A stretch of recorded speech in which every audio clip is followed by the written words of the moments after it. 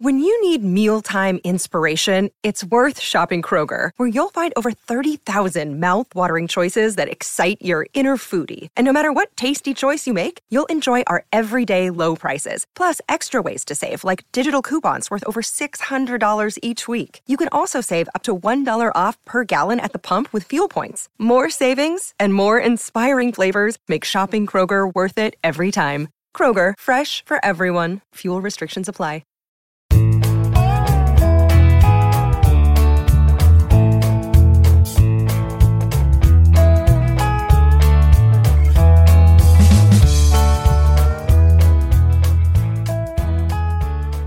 Thursday, July 22nd, and you're tuned in to the Cleveland Baseball Talk podcast.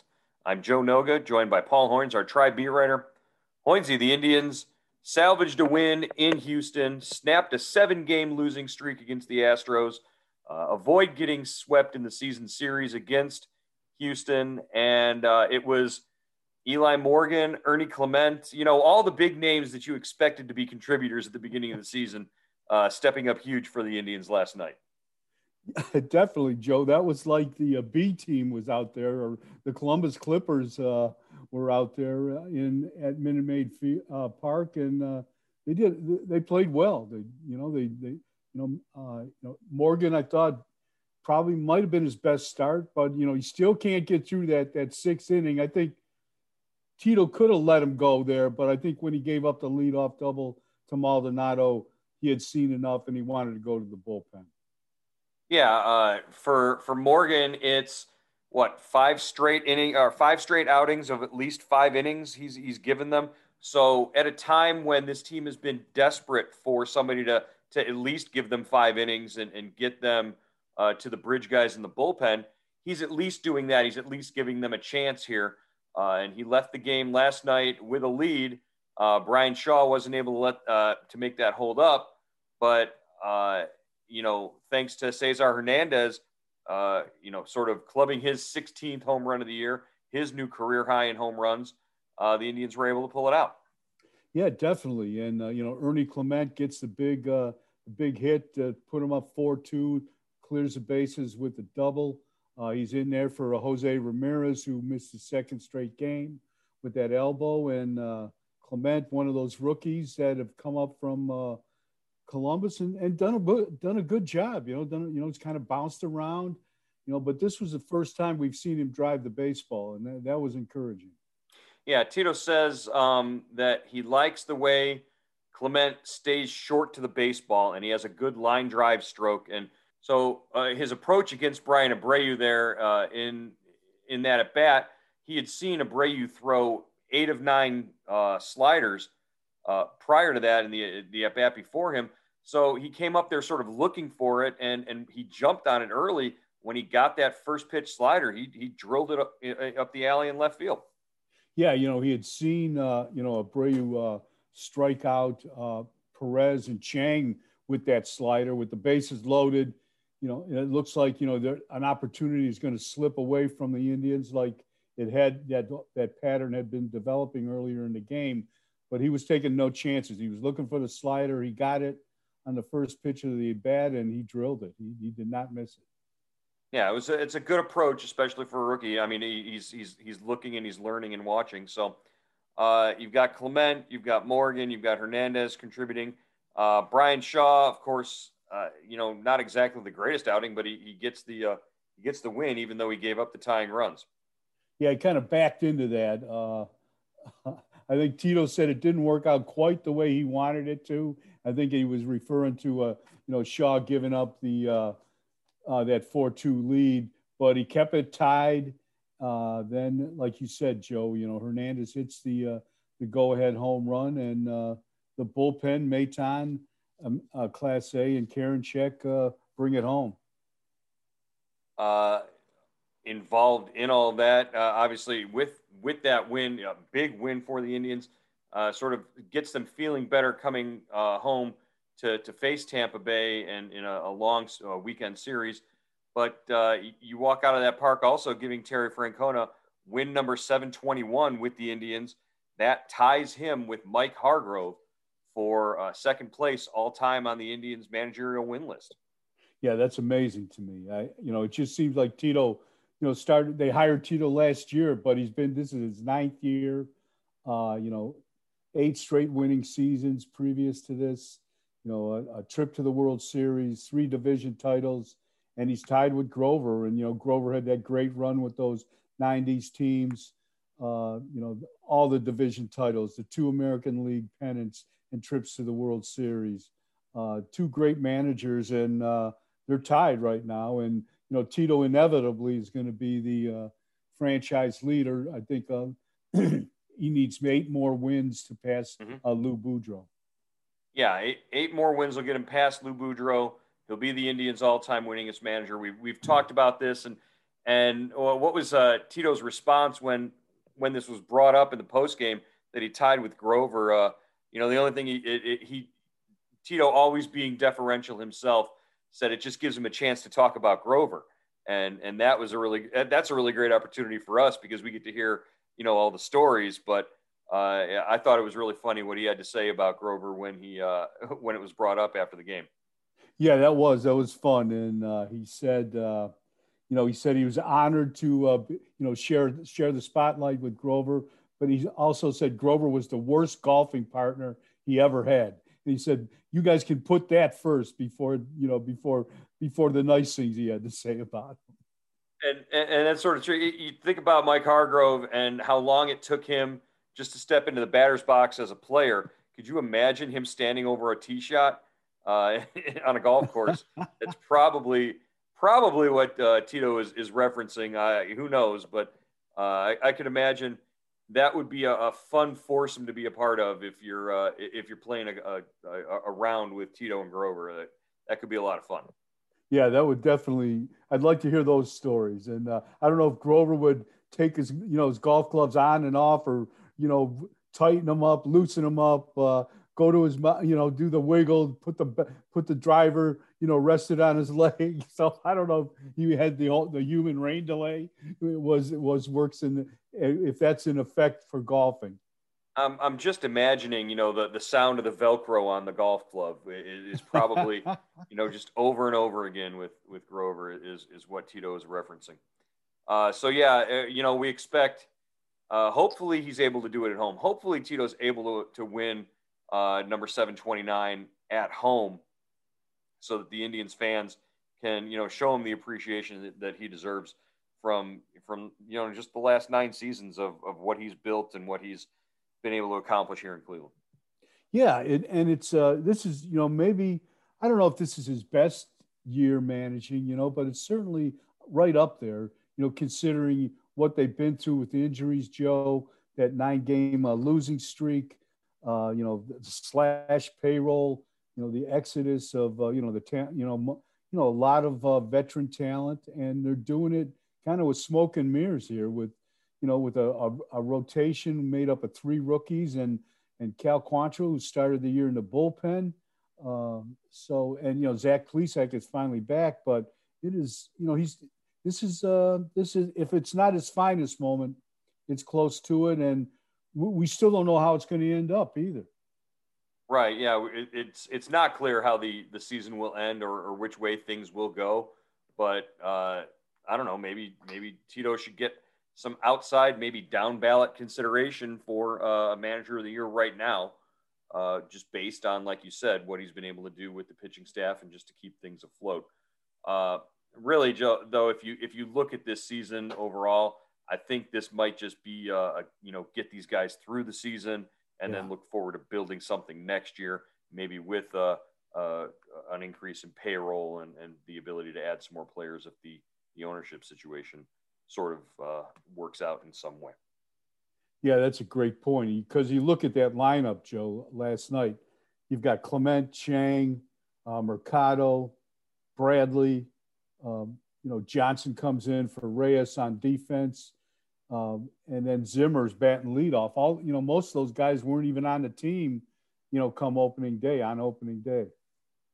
Right. Yeah, and like you said, just to be able to get these guys to where they are right now, even though they're only 2-3 games above 500, it's still in contention. And as we're looking and getting ready to head towards the trade deadline, these next sort of maybe 7 to 10 games are going to sort of dictate what the Indians are able to do.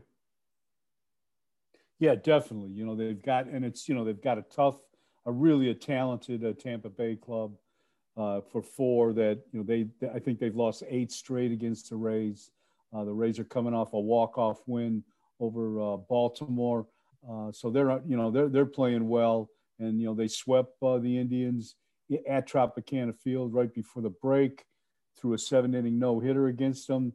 And I think it looks like the Indians will be facing at least 3 left-handed starters for against the Rays. So that it's going to be a test, definitely. Yeah, it's one of the reasons why Tito said that they brought up Chang, not just because he was playing well in Columbus, but also because they're going to need that right-handed bat. I can imagine Bobby Bradley, especially if that back is barking at him, maybe giving him a couple of days off in this Tampa Bay series. Not a bad team to have to miss a series for if you're Bobby Bradley.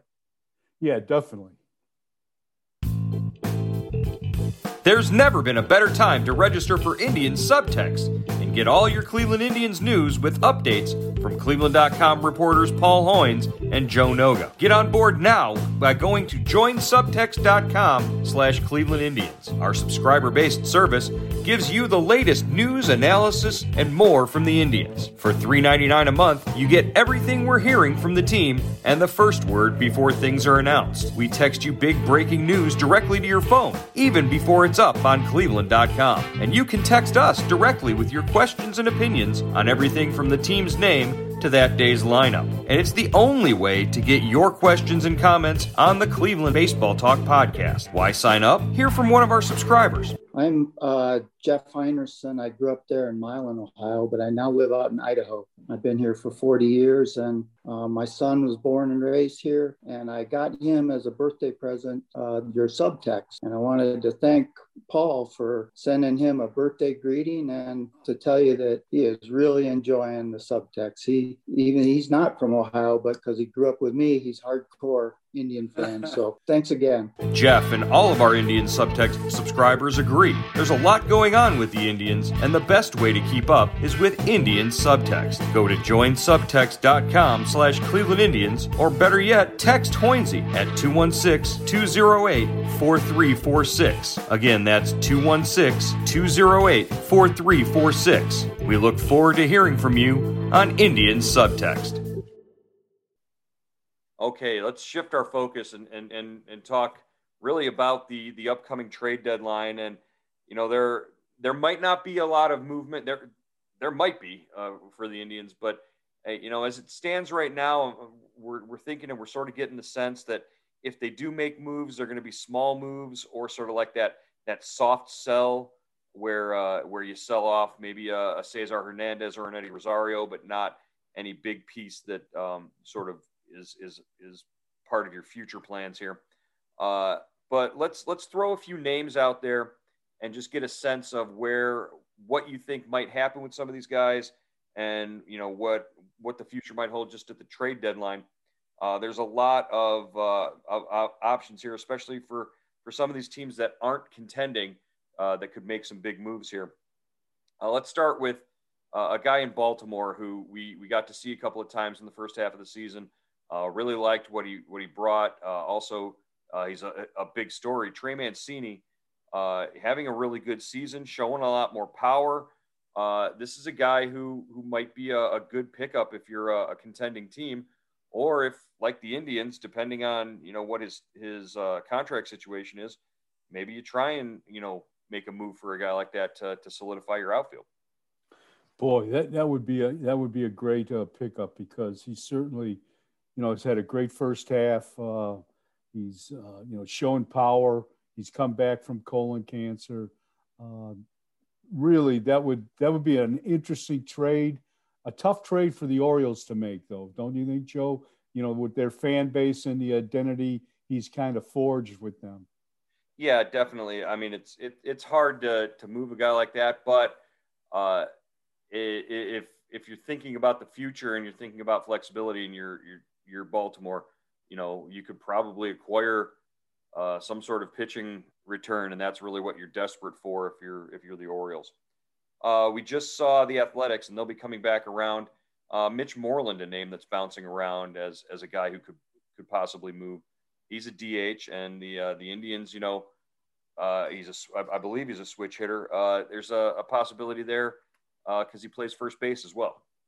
Yeah, he's a left-handed power hitter. I think he got moved at the deadline last year. Mm-hmm. So he's kind of a hired gun, and he's going to provide some power for somebody if that's the direction you go in. Just a veteran hitter who knows what he's doing. These next couple of guys here would probably be on the high end, or probably be sort of a would cost you dearly, if not in terms of player capital, definitely prospect capital. We're talking about Mitch Haniger of the Mariners and Joey Gallo of the Rangers. Joey Gallo obviously being sought by teams like the Yankees to help with their outfield needs. But if we're talking about outfielders, Mitch Haniger, a guy who always kills the Indians when they face him, and Gallo, a guy that can definitely bring the kind of pop that they need. Oh my goodness, both those guys. I don't think they could find a spot for either one of those guys. Do you, Joe? The Indians in the outfield? I don't know. It's so crowded out there. They would have to prove. They definitely have to prove it, wouldn't you think? Yeah, and the thing about Gallo is, he's this big guy. He looks like this is a DH in the making, but he is really a talented outfielder. He can play all three positions, and he's got incredible power. Just light tower power. That would be my mouth would drop open if they got him. And I love Haniger too. I mean, like you said, Joe, every time we've seen him, he looks like Joe DiMaggio. Right. As far as Joey Gallo goes, that would be a huge steal to get him out from under the Yankees if they're eyeing him. And really, like you said, he wouldn't be a concern to put him in the outfield and just let him play out there. That's your right fielder if you get him, right? Yeah. Oh yeah, for sure. Great arm. Yeah. Can move. And he's got. All he does is drive the ball. He just hits the ball out of any park. Well, the Indians have already fleeced the Rangers once in a trade. I think recently when they sent Corey Kluber that way for Emmanuel Clase. So who knows how receptive the Rangers would be in that regard. Couple more names that are out there, outfielders available. Starling Marte of the Marlins. He's a little on the older side, 32 years old, but a guy who the Indians could, definitely find a place for him out there. And probably the biggest and most ridiculous and, way out unreachable name out of any outfielder available might be Chris Bryant with the Cubs. Can't see the Indians coming even close to, being in the talks for a guy like a Bryant or even a Marte at this point. But those are names of outfielders that are definitely on the block and being shopped and available right now if the Indians are looking to make a move. Yeah, Marte, when Pittsburgh sent him to the Marlins, the Indians were in on him big time.